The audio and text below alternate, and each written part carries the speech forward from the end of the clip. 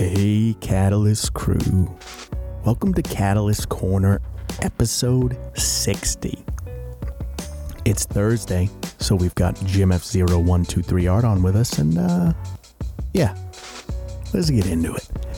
How you doing, Jim? I am doing okay. How about you? I'm all right, hanging in there. Yeah. We had a flash flood the other day. Yeah, it's been raining really heavy around these parts lately. We had just dismantled, she does like the gardening, right? Mm-hmm. We just dismantled one of those boxes, you know, where you grow the vegetables and shit. And I hadn't taken it and put it in the shed or anything. It made it through one gate, knocked down some chicken wire, and then made it to our back gate. That's how insane the flooding was. Yeah, that's crazy. Oh, it's wild. Yeah, we'll get washed away. Yeah, you know, where's Aquaman? Right, where is he when you need him? So, before we get into the meat and potatoes of the episode, okay, I wanted to discuss something kind of interesting. Sure. So, as you know, we've been posting coasters every day for Mortal Kombat, for the collective. Yep. And it's gotten a lot of feedback. Yes, it has. Now, as an artist, right, I have difficulty with, like, I'll make something, you know, and in my head, I'll be like, oh, I'm very happy with this, you know? It's never good enough, but sure. I'm like, yeah, this one came out pretty good. And then crickets. Right. And then I'll do one, you know, I did for example, I did a Jax I was happy with. Nothing. The day before I did a Sonya Blade that I was very unhappy with. People love it. Yeah. Yeah, you have no way of telling what is going to strike the fancy of the public once you put it on display. Yeah, but it's hard, you know. It is because sometimes, like you said, sometimes you think you've really nailed it, and you think technically you've nailed it. Well, yeah, but exactly, you don't as much as you still see flaws, and we all always as artists, nothing will ever be perfect, and nor should it ever be, because then you get complacent and you don't keep on striving to get better. Right, you Agreed. Always want that. However, when you think that you've put out something that doesn't make you want to vomit. Right, exactly. And then you get crickets, and then you put out something like, well, I did my best on this one. It's not the best I've done, but it's good enough. Let's put it out. And then all of a sudden, you know, you get a lot of views, a lot of eyes, a lot of hearts, whatever the case might be. And you're like, what is it? And that's what you can't understand. What is it about that the public liked more than this one? Because I find it to be the opposite. So I think what's interesting is when I and you know, let me know if you feel differently. When I show my art to other artists and creatives, right?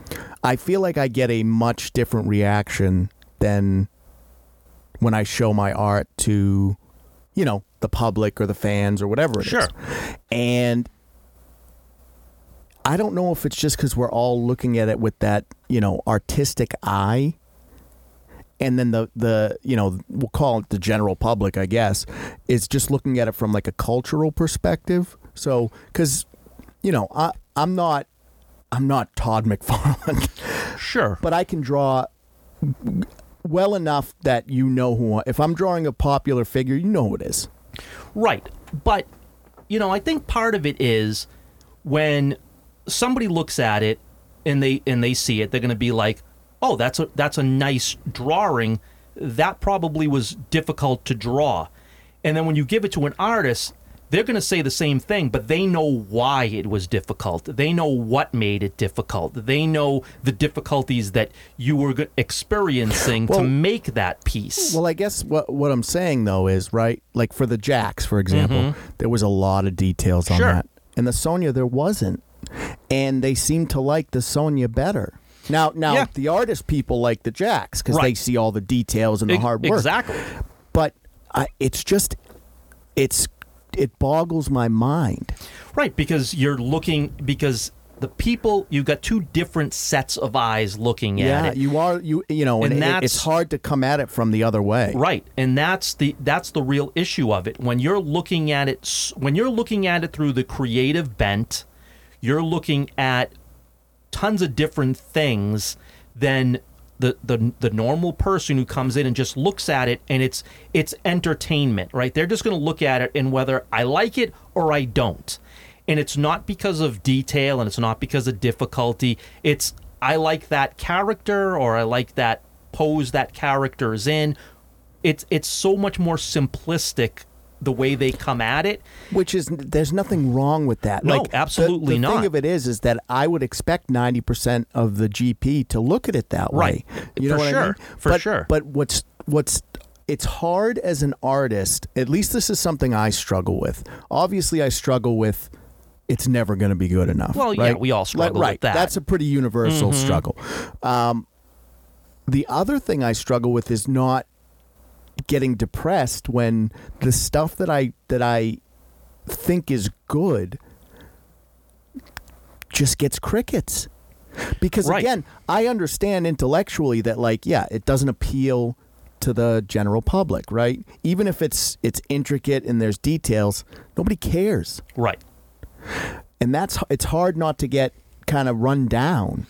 Right. Well, but again, goes back to my point of the general public is just going to look at it and they're going to like it or they don't. Right.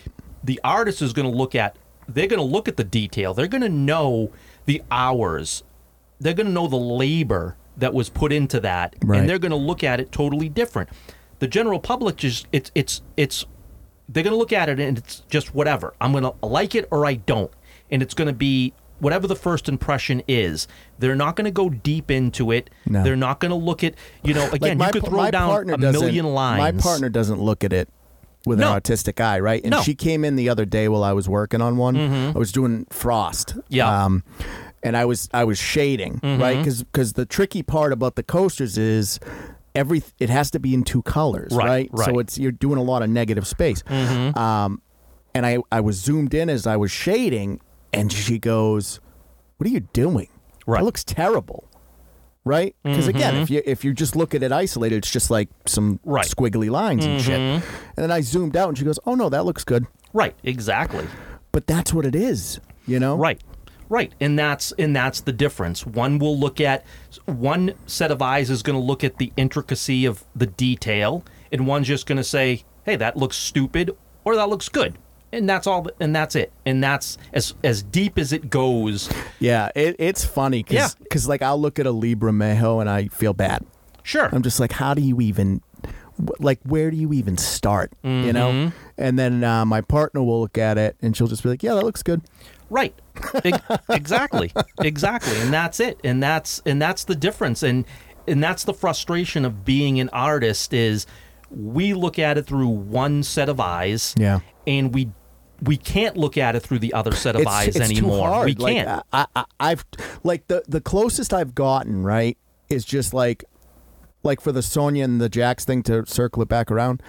I just assume from a cultural standpoint, people like Sonya better than Jax. That's the only way I can wrap my head around and it. That because could be true. Artistically, the Jax is better. Right, and that absolutely could be what it was. Nothing more than that. But if you guys are listening, I'd love to get some feedback, some comments. If you're an artist, feel free to let us know how you deal with it. If you're not an artist and you just enjoy looking at the art, let us know as well. Yeah, please. All right, let's move on from that. I know that can be that's a chunky. Yeah. What do you got for me today? Okay. So, what I want to talk about. Yeah. We talk about this a lot. We talk about diversity and inclusion, and we're both in agreement it's a necessity, right?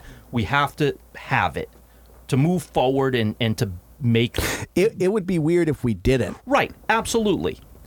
But the one thing is you can't just shoehorn diversity and inclusion and the woke message into whatever you want and have it for a modern audience when it's not there and it would never be there in the first place. And let me give you an example. Sure.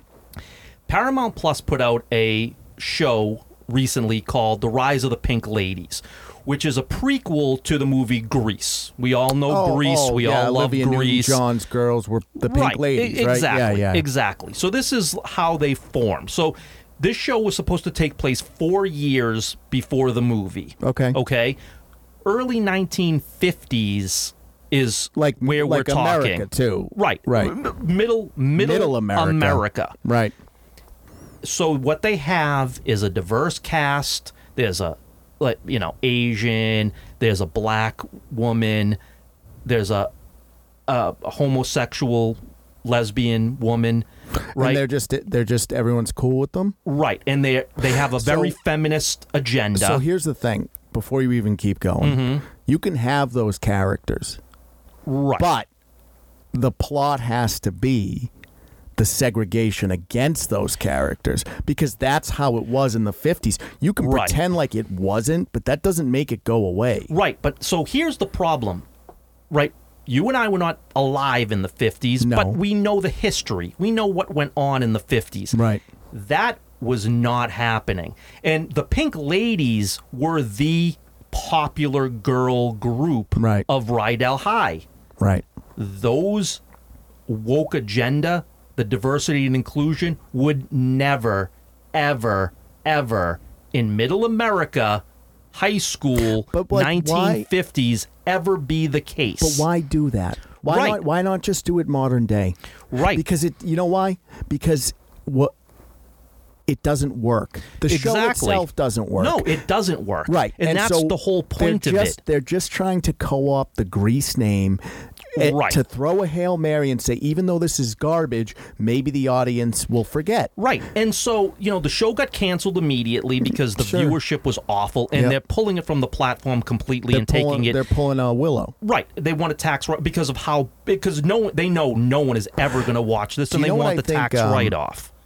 Speaking of all of that, because that's becoming more and more popular now, I think in 20 years, there is going to be a treasure trove of lost media. Sure. Where people are going to watch and go, what the fuck were they doing? Right. But here's the thing, right? And this is going to lead me to a second point. But here's the thing.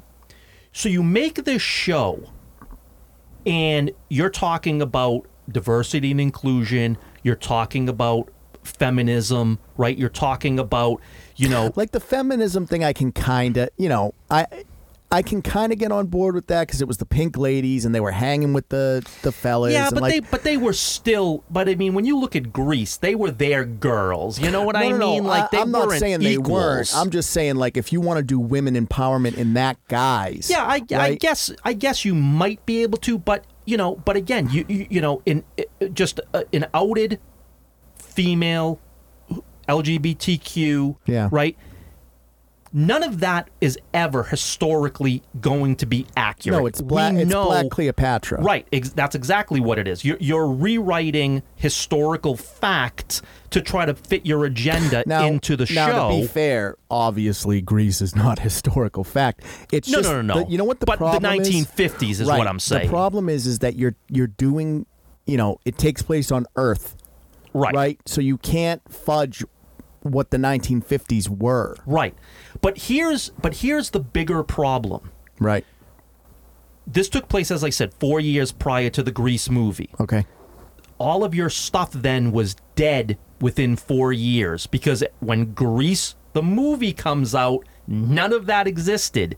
So what's crazy is that, look, Grease in the day was big. Right. And I remember being a kid, it was pretty big. Grease isn't big now. Nobody fucking cares about Grease. No, Grease is always going to be one of those movies that is iconic in name. Is with a Gen Z or something, if Grease came on, I'd be like, oh yeah, Grease. That's as deep as it goes. It's not like nobody's stopping to watch it or anything. I'm sure everybody that had children played it for their kids. Yeah. You know what I mean? And they and the Gen Z generation probably saw it with their parents. And that's it. I mean, they're not fond of it. They're not going to grasp onto it. Listen, if I'm not that I have cable anymore, but if I'm flicking through the channels and Grease comes on, I'm not staying on. I don't care enough. No, but here's the problem, and this is going to lead me into a second topic, which is the Acolytes Star Wars show that's being planned for Disney Plus. Right, the Acolytes is about females who are what they want to do is they want to take down the patriarchy and destroy the Force. Right? This is the premise of what this show is about, and it's all female empowerment. I thought the Force kept the universe together. Well, so here's my point. If you did all that right, then you lost. You've failed, because when we get to A New Hope, or The Phantom Menace, I should say, in reality, that shit's gone. So what you try to accomplish. So how do you fit it in when you're trying to make a modern day for modern audience that is years prior to a show that exists, and then all of the stuff that you're talking about is wiped out because it no longer exists when the actual first movie rolls around? Then everything that you set out to do has been destroyed. It makes no sense. There is no diversity and inclusion in 1954. There is no strong feminism. There is no, proud LGBTQ acceptance. Now, I think with all of that being said, that's not us advocating to eradicate those things. Not in the modern day. No. But you can't go back in time and pretend that stuff existed. Right? You can't rewrite history. Right. And even in a fictional universe, say Star Wars, right? Mm-hmm. Because the property is so beloved and so kind of, there's so much lore that's considered canon, mm-hmm. right?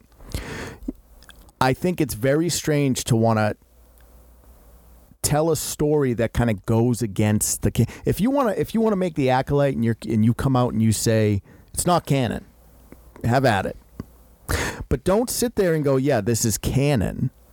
Right. Well, but it is canon. I know number it is. one. I know. No, but what I'm saying is, but you're promoting it as we're taking down the patriarchy. We're going to kill the Force. But you didn't. You failed. Your mission failed. So at the end of the day, however the show ends, we know that what you set out to accomplish failed. Yeah. Because the Phantom Menace shows that none of that stuff existed. So my guess is going to be, because I cannot imagine there's too much left in the Lucasfilm tanks at this point. No, there isn't. So my guess would be Kathleen Kennedy is trying to destroy Lucasfilms. Yeah, without a doubt. There's no doubt. That's what her mission has become. Mm-hmm. And so I think what the Acolyte will end on is just that they do fail, and it's just like, yes, the bad guys won. Everything past the Acolyte is just bad patriarchal evilness through and through. Yeah. That's what it'll be. Right. It just, but when you make these shows who are for nobody, and then they fail miserably, and then they get pulled from the platforms. You know what's difficult? You shouldn't say for nobody. It's for a very niche audience. Yeah, I mean, but really niche. Real niche. Right. And so instead of accepting that there aren't enough people that want to see these stories, and adjusting and telling stories that are more geared towards the general audience. And again, like I said, I do art. Mm-hmm. And I have made pieces that I love. Right. That will never see the light of day because they don't trend. Right. So, what I'm saying is that it's the same thing for big old megacorp. Right. But if you want to, but my point is, when you're doing this new Rey movie, which is 15 years or so after the rise of Skywalker. When is that supposed to come out? Never. It'll never come out. Well, I just can't imagine. Like 2025, I believe, I guess is when they plan it. The reason I ask is because, how much more can they take? Right. Well, who knows if it ever really is going to come out. But Right. but the thing is, if you want to make that to a modern audience and you want to have those talking points, you can, because there's nothing Right. There's nothing after to it. counteract it, Right. to show that makes no sense. But if you're doing something that's a prequel to a pre-existing IP, Yeah. and we know that doesn't exist by the time that first movie comes along, then again, you're making it just for yourself. And again, it is a very niche audience that is going to appreciate what you're trying to do. And even those people are like, yeah, but this sucks. Like but you made a terrible show on top of it. What's kind of interesting is here's kind of where I'm at with it all, right? As a fan. Yep. Now, we've been doing this podcast for over a year. Yep. And one of our first episodes was talking about superhero fatigue a year ago. Right.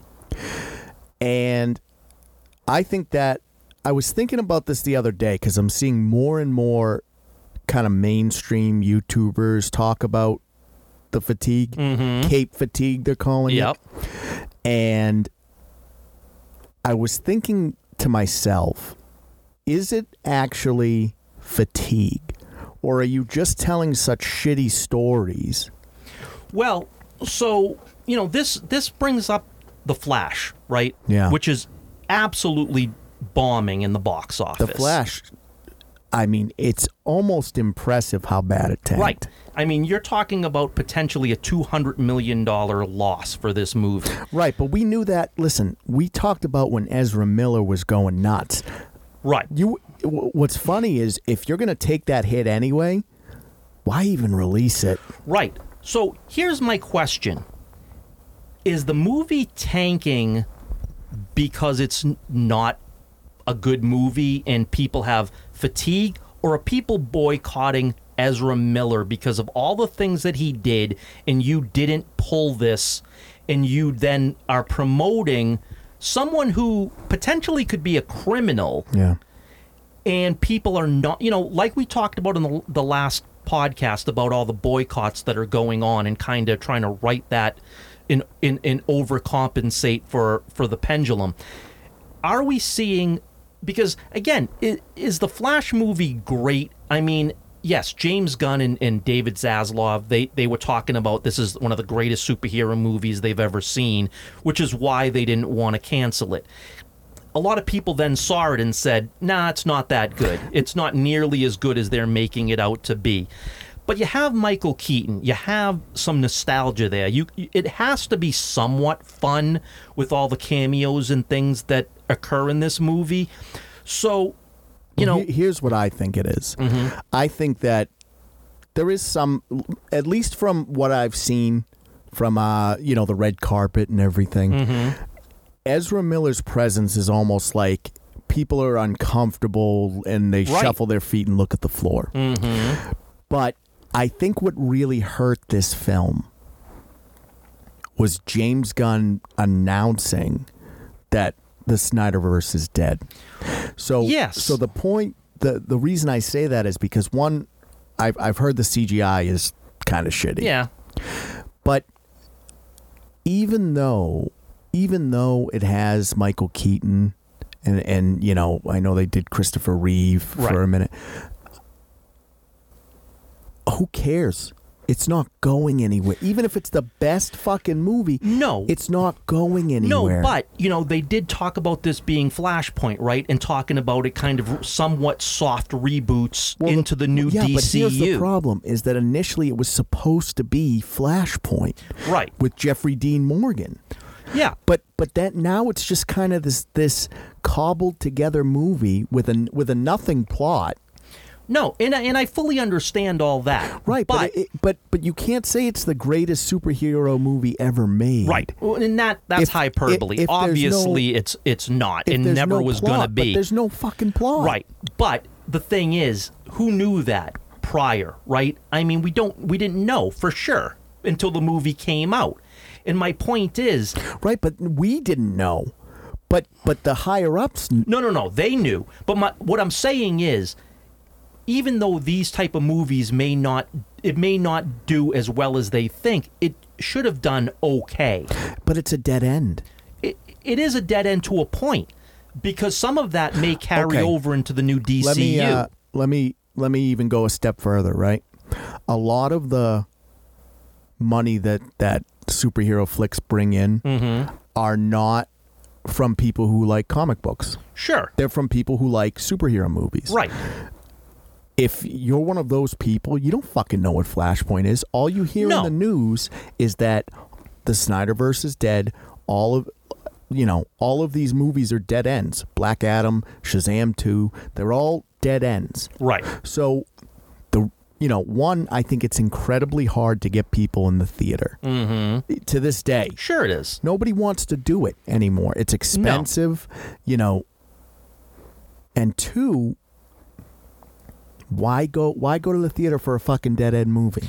Yeah. But I also think that they should have thought twice about releasing this movie based upon the Ezra Miller factor. I think I think his presence hurt this movie, and I think the fact that all the stuff that came out that he did, this isn't an innocent until proven guilty. He's pretty much guilty. Right, and I agree that obviously in the throes of it, it was scary. Right, but it's just that from what I'm hearing through the channels, like I assume his career is dead. Yeah, but the thing is, then you have the director come out and say, I would never do a number 2 without Ezra Miller being the Flash. Right, of course not, because you made the first one with Ezra Miller. Look, right, but why say that? Why say that and incite people who are furious that Ezra Miller is even getting this opportunity? You're just trying to get people to pay attention. I suppose. Because the thing is this, right, is that the charges were dropped. He went and got help, quote unquote. Sure. So you can't, come at it from, like, he could still be a nut.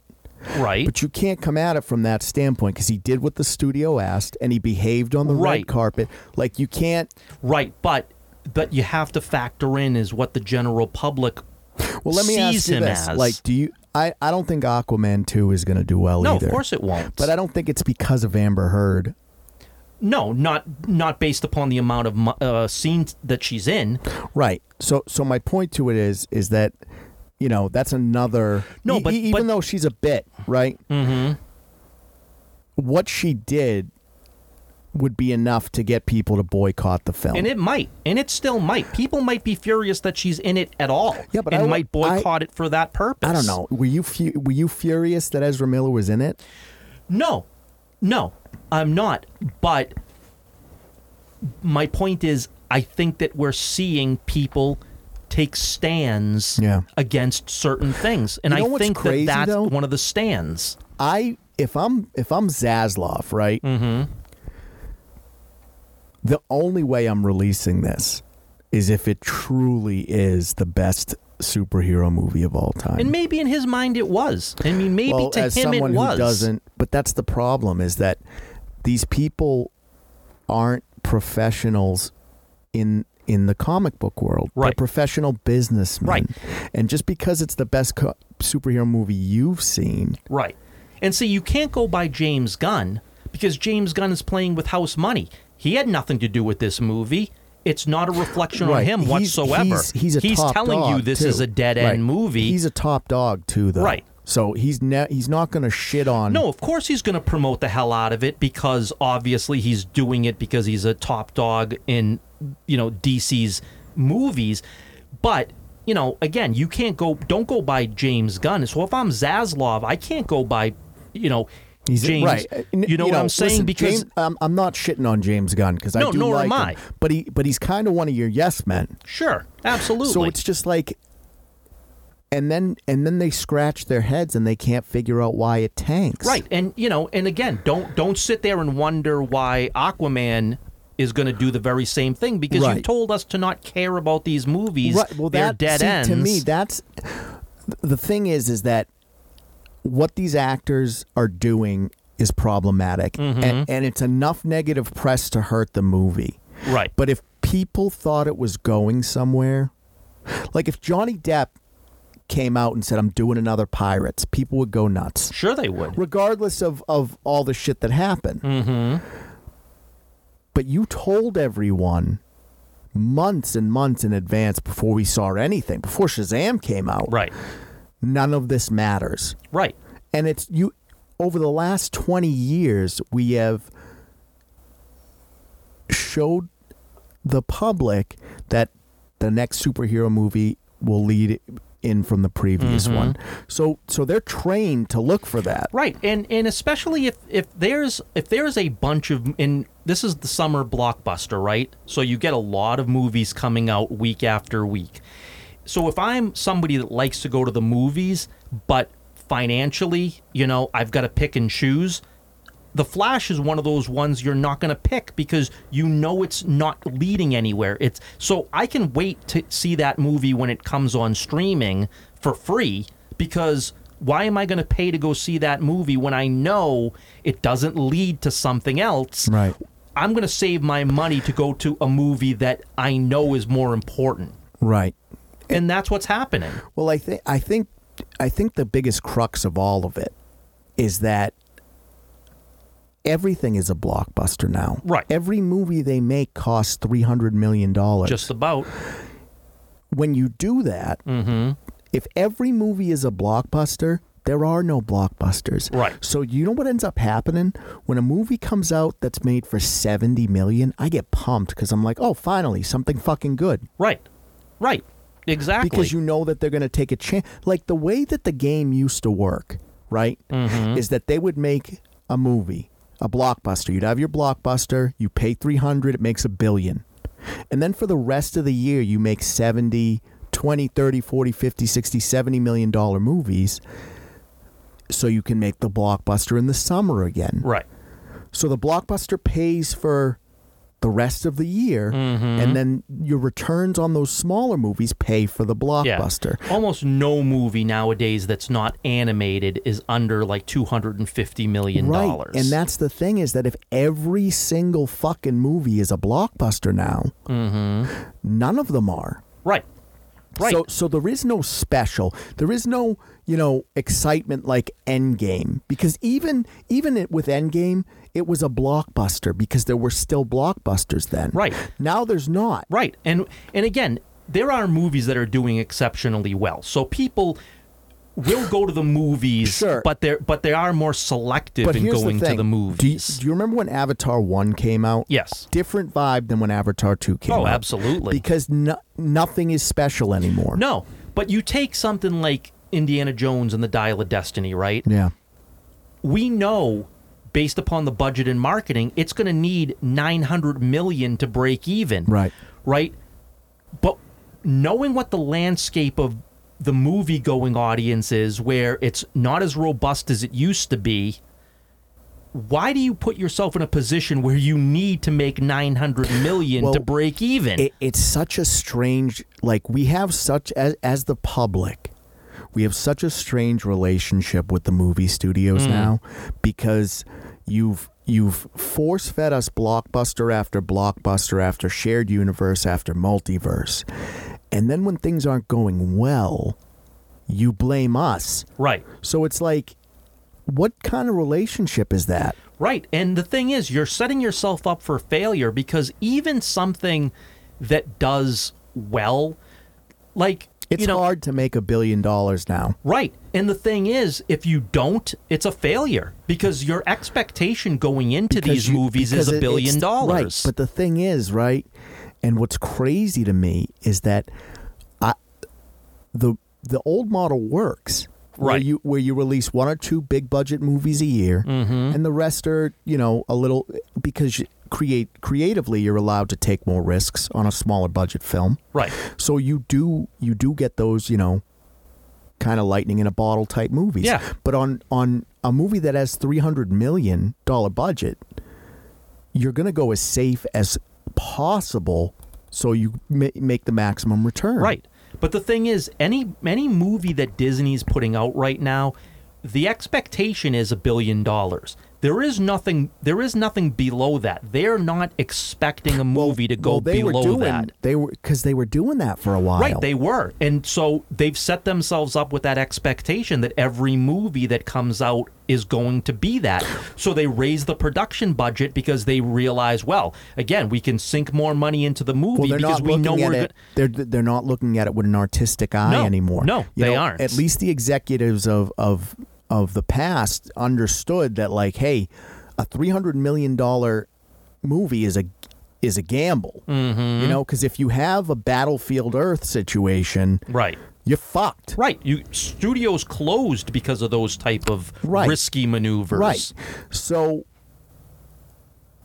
to do that with every film, right? And then you have the track record that Disney's had over the past, let's call it 3 years to be generous. Sure. How are they even alive right now? Yeah, they barely are. They barely are. Right. It's insane. So before we get off of like superheroes and stuff, because I want to talk a little bit more about Disney. Did you see the announcement for? They announced who's going to play Superman. Yes. And Lois. Yes. You know what I thought? I think the kid looks fine. Yeah. But he looks exactly like Cavill.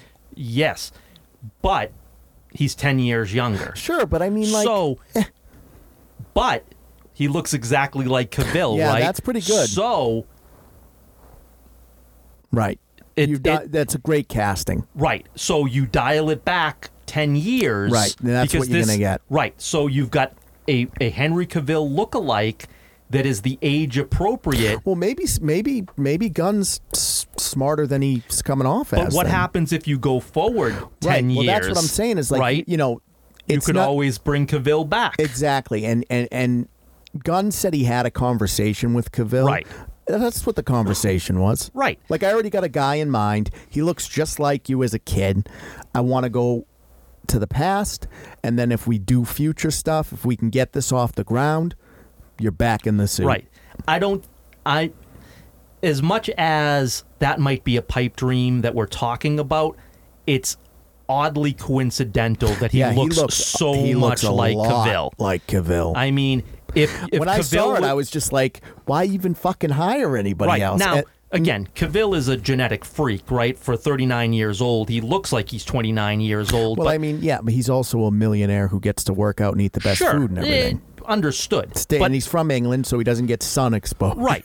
But this kid looks like he does. a young Cavill. Yeah, it's and crazy. So it makes, like, that is a great choice by Gunn because you've set yourself up for, if you want to use Cavill again in the future, if you go older, you could. You now definitely and then you have, could. They got Lois as the marvelous Miss Maisel. Yeah, I mean, I don't know. She's fine. Like, I think she could play Lois well. I mean, I don't know. I don't know listen, either of these two actors. Anybody's going to be better than Amy Adams. Right. It just. But I'm just talking about visually. Yeah. She looks the part. Oh yeah, for sure. You know what I mean? Like, just from an aesthetic standpoint, you nailed it. Right. So I don't know her acting chops. I've never seen her in anything. She's pretty good. But at least she looks like, when I picture Lois Lane, this girl is gonna fill that part. The only criticisms I've heard is that people are shitting on his physique. And it's like, shut the fuck up. Cavill was tiny before he was Superman too. Let's be honest. What do we have? 3 years? Right. He's going to be a monster by the time. I mean, again, he's going to go into all he has to do now is go to the gym and eat right until this movie starts shooting. He'll be of the physique you need by the time this movie shoots. I think that this has potential. It does. It absolutely does. But the thing is I don't feel comfortable with Zaslav because not even from a superhero standpoint, he was ready to kill Turner Classic. Right. What are you fucking doing? Yeah, that's crazy. That's a crazy idea. To the fact that to the degree that Spielberg, Scorsese, and Paul Anderson had to step in. Right. Like, that's nuts. Yeah, he's, again, he came in like a white knight, and now that the dust has settled and he's been here for a little while, I'm not quite sure he's the guy. I got to tell, he's definitely not the guy. And I'll tell you something else. The new Max app sucks. Oh, does it? the old app, the HBO Max app, had hubs, right? Okay. So like if you wanted to go, the hubs were on the menu. Yeah. That's all gone now. You can still get to the quote-unquote hubs, but you got to it's a shittier app. Oh, yeah. I know what you're talking about. Yes. It is for the worse. Yeah. Right? And I'm just sitting here going like, why? Who gives us the okay? Yeah. It's just so foolish. Yeah, I'm hoping at some point they flip it to somebody else and somebody. But here's the problem: is there's only with these big behemoths, right? There's only so many companies that could buy it, right? And you flipped it to half of the big companies, and look what they've done with it. Nothing. Right. Yeah, exactly. So what could they do with it? Who knows? Right. Where would it even go? Yeah, that's the thing. Where is it going to go? I don't know. Shit's wild. So let's shift gears a little bit, but not really. So obviously we've kind of talked about buying reviews and things of that nature, right? So I've heard some podcasts and things of that nature where movie reviewers basically say like, look, we all play the game, right? Because if we don't, then we don't get the advanced screeners, right? And we're out of a job. Exactly. And that's always how it's been. Sure, that's always been the case. But not to the extreme that it is now. Right. And let me give you an example. So The Witcher, I love talking about it. Season 3, Part 1, what a fucking mouthful, came out, I don't know, yesterday, the day before. Who fucking cares? Right. It came out. It scores a 71 on Metacritic. From a critic perspective, there are 0 negative reviews. From an audience perspective, it scores a 3.8. Yeah. So I can understand that if we're playing the game from the critic's side, sure, it's going to be higher than the audience. Right. But no negative reviews. Yeah. As soon as I saw that, I said, this is fucking, you're full of shit. Right. Well, you know why why they're full of shit? Because Henry Cavill quit because of season 3. Right. So he said how bad season 3 was, which caused him to quit. So if you believe that there are no negative reviews because the lead actor quit because of how bad the season is, then this is all just bought and paid for bullshit. Right. And what's the point of even paying attention to it? It's just so strange to me. Yeah, it is. And they're doing it with Disney's the biggest culprit. Yeah, I mean, obviously they pay a lot of people off. I mean, obviously The Witcher is such a tragedy just because it had the potential to be a huge franchise. Right.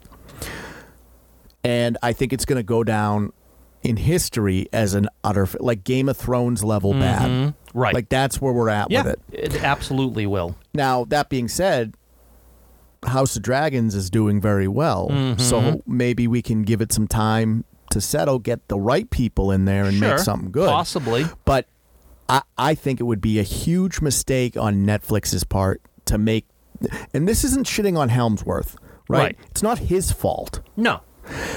No, he's been put in an impossible win situation. Right. And he came out and he did an interview and he's like, look, I'm reading the books. Like, he's putting an effort in. Sure. But there's nothing you can do, kid.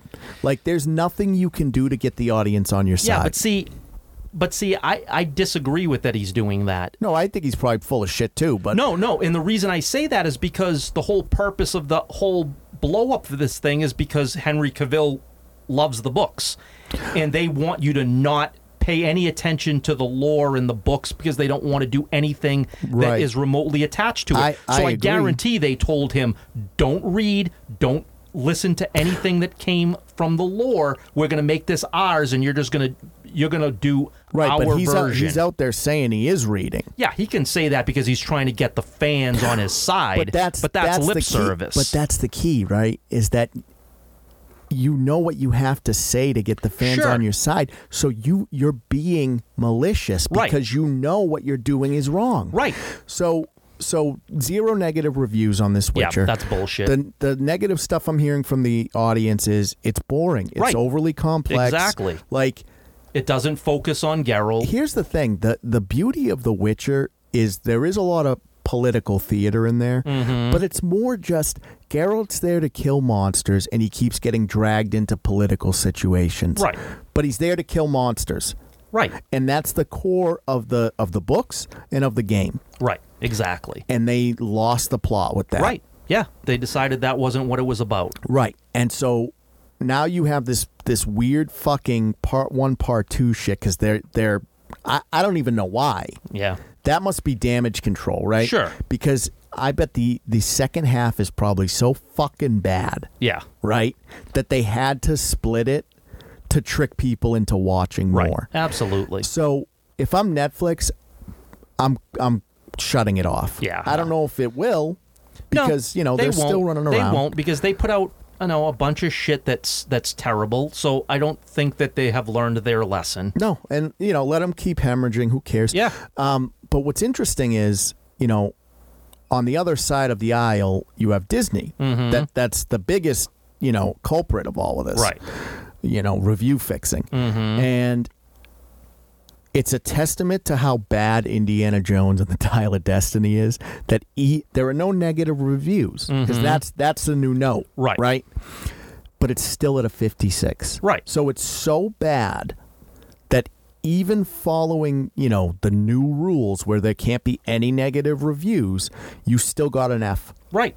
Yeah, because they're giving it the lowest possible score that they can. In the parameters that Disney set. Exactly. So you still got an F. 56, 57 is an F. Right. Exactly. So it comes out today / tomorrow, right? So we're going to actually get to hear what people think of it. Yeah, now the rumors are over. The wondering of what's going to happen is over. Now it's for real. Now it's come out. Now we're going to start seeing the numbers. We're going to start seeing how much money it makes. We're going to start hearing what the audience actually thinks about what they've done. And we're going to get concrete evidence of exactly what this movie's plot is all about.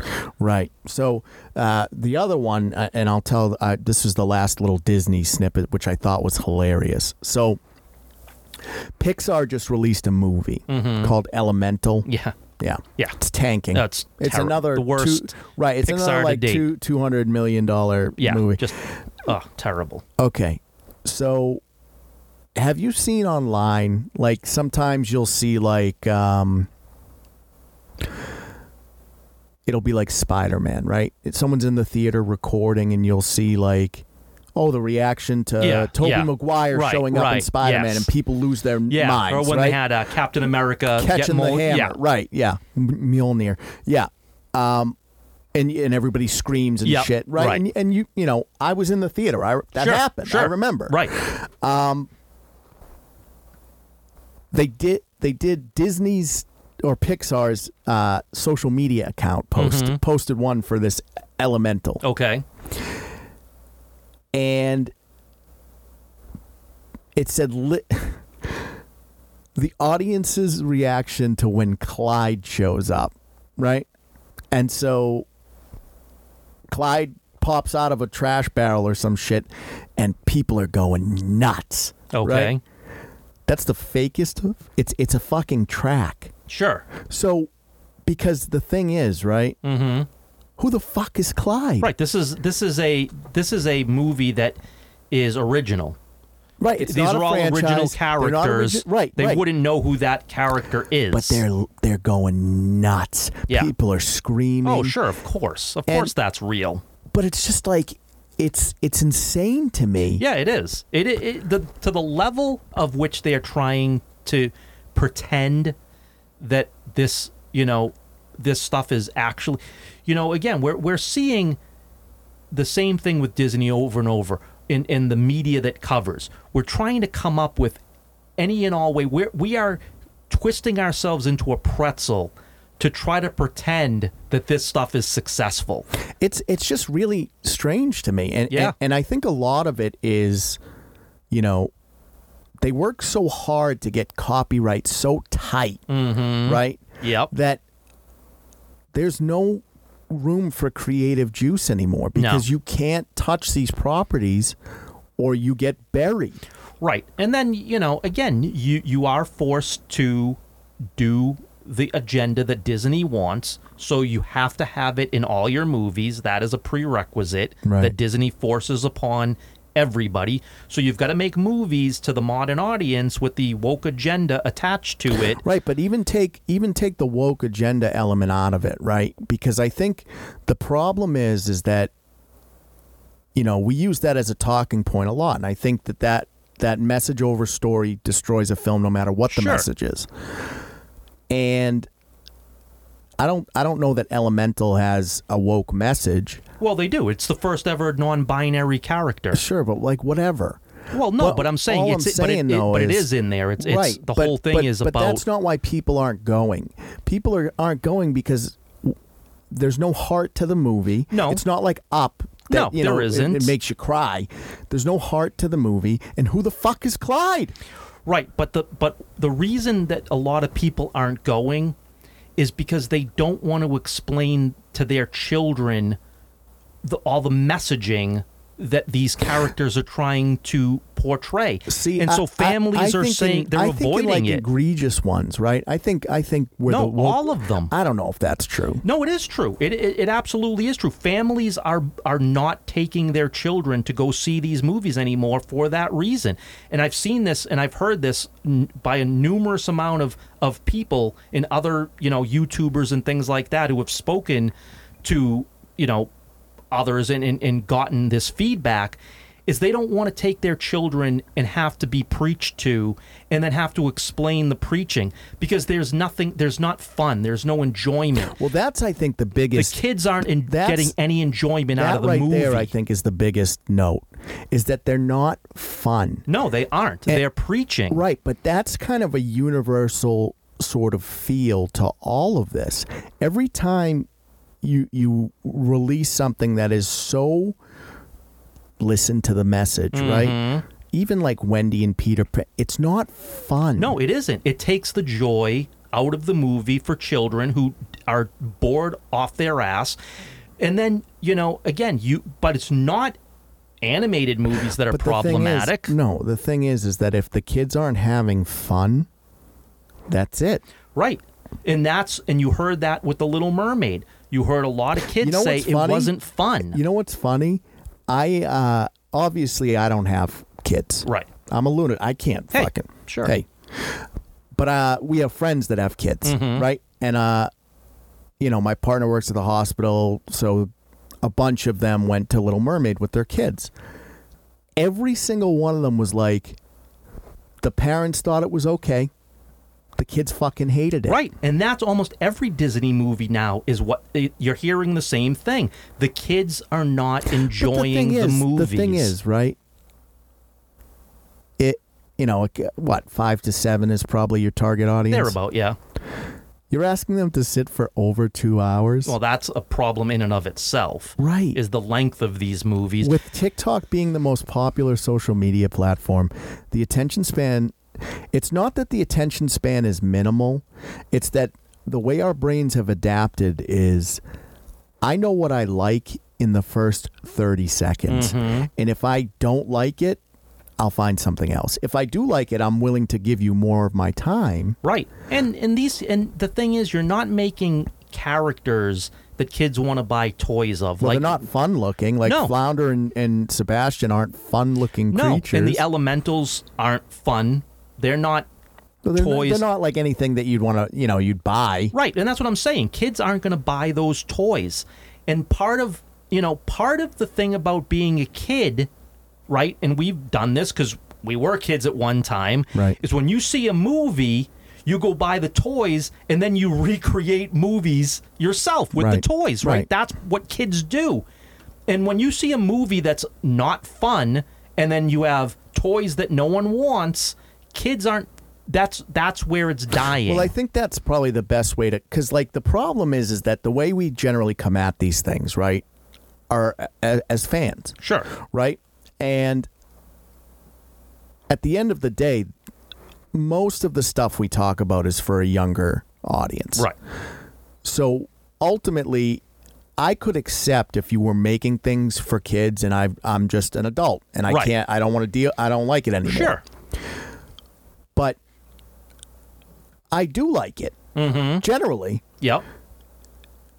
But the kids don't like it. Right. Right. So you're making things that I don't like as an adult fan, and you're making things that the kids don't like. Right. So, like, what are you doing? Right. Exactly. That's the problem, is that you're making movies that generally the majority of people don't like, and they don't want to then take it home with them. It's tricky because, like, and again, this goes back to the Blockbuster thing, right? Mm-hmm. You remember when, like, Selma came out? The MLK movie. Yeah. That was it was very important. Sure. And it won Academy Awards and everything, but it wasn't a huge budget. Right. And that was a very message-centric film. Right. But you went into that going But that you knew exactly what it was. So and again, you can have those movies. Sure you know, can. If the budget's 70 or 100 million. And it's a message-centric movie that people know. Like Ruth Bader Ginsburg movie that came out, right? Yeah. You know exactly. So either you're going to go see it because you want to see the message in the historical, all the things that she has accomplished in her lifetime, right? Or you don't want to see that. Right. You know you're not being duped in any way, shape, or form with that movie. The thing is, right, is that the kids, and look, there are messages and up and stuff, right? Sure. There are some heartfelt there are moments, messages, but they're not. The story is not there to push the message. Right. The message is in the story. The message is underlying. Right. It's in the story. It's the messages. There's always been messaging in Disney movies, and there's always been underlying messages that you pull out from every movie. Right, and you pull it out. But it's not front and center. It's not what the movie is about. Right, and when you start preaching whatever it is, especially in movies that are supposed to be fun, right, you absolutely lose it. Right. And we're seeing it. Right, and again, you are not going to appeal to children when they feel like they're being scolded or in school. Right. All right. Let's put this episode to bed. As always, Jim, thank you for your insights. Yeah, absolutely. What do you got going on? Just making sure we get artwork out. I know we've been talking about artwork earlier in this episode, and if anybody wants to support artwork, please go on to the social media. You'll see new artwork every single week. Yeah, your last couple have been really interesting. I like what you're doing. I appreciate it. What did we do last? It was a Arthur mashup. Yeah, King Arthur with the movie Arthur, Dudley Moore's Arthur with King Arthur. I want to see it. That needed to happen. I want to see the movie. Yeah, it's a movie that needs to be made. All right, guys. So that's episode 60 of The Corner. You know where we're at. CatalystCrafting.com is the main website. Catalyst Creations NH is the Etsy store. We post coasters for Mortal Kombat Collective every day. We post a new coaster. That's going to go through the middle of September for the game release. And, what do you guys think? I mean, as I said at the beginning, do you look at things with an artist's eye? Were you one of the 18 people that watched Rise of the Pink Ladies? Are you excited about The Acolyte? Did you see the Flash movie? How do you feel about the new Superman? Who's Clyde? And are you going to watch The Witcher? All right, crew. We'll catch you on the next one.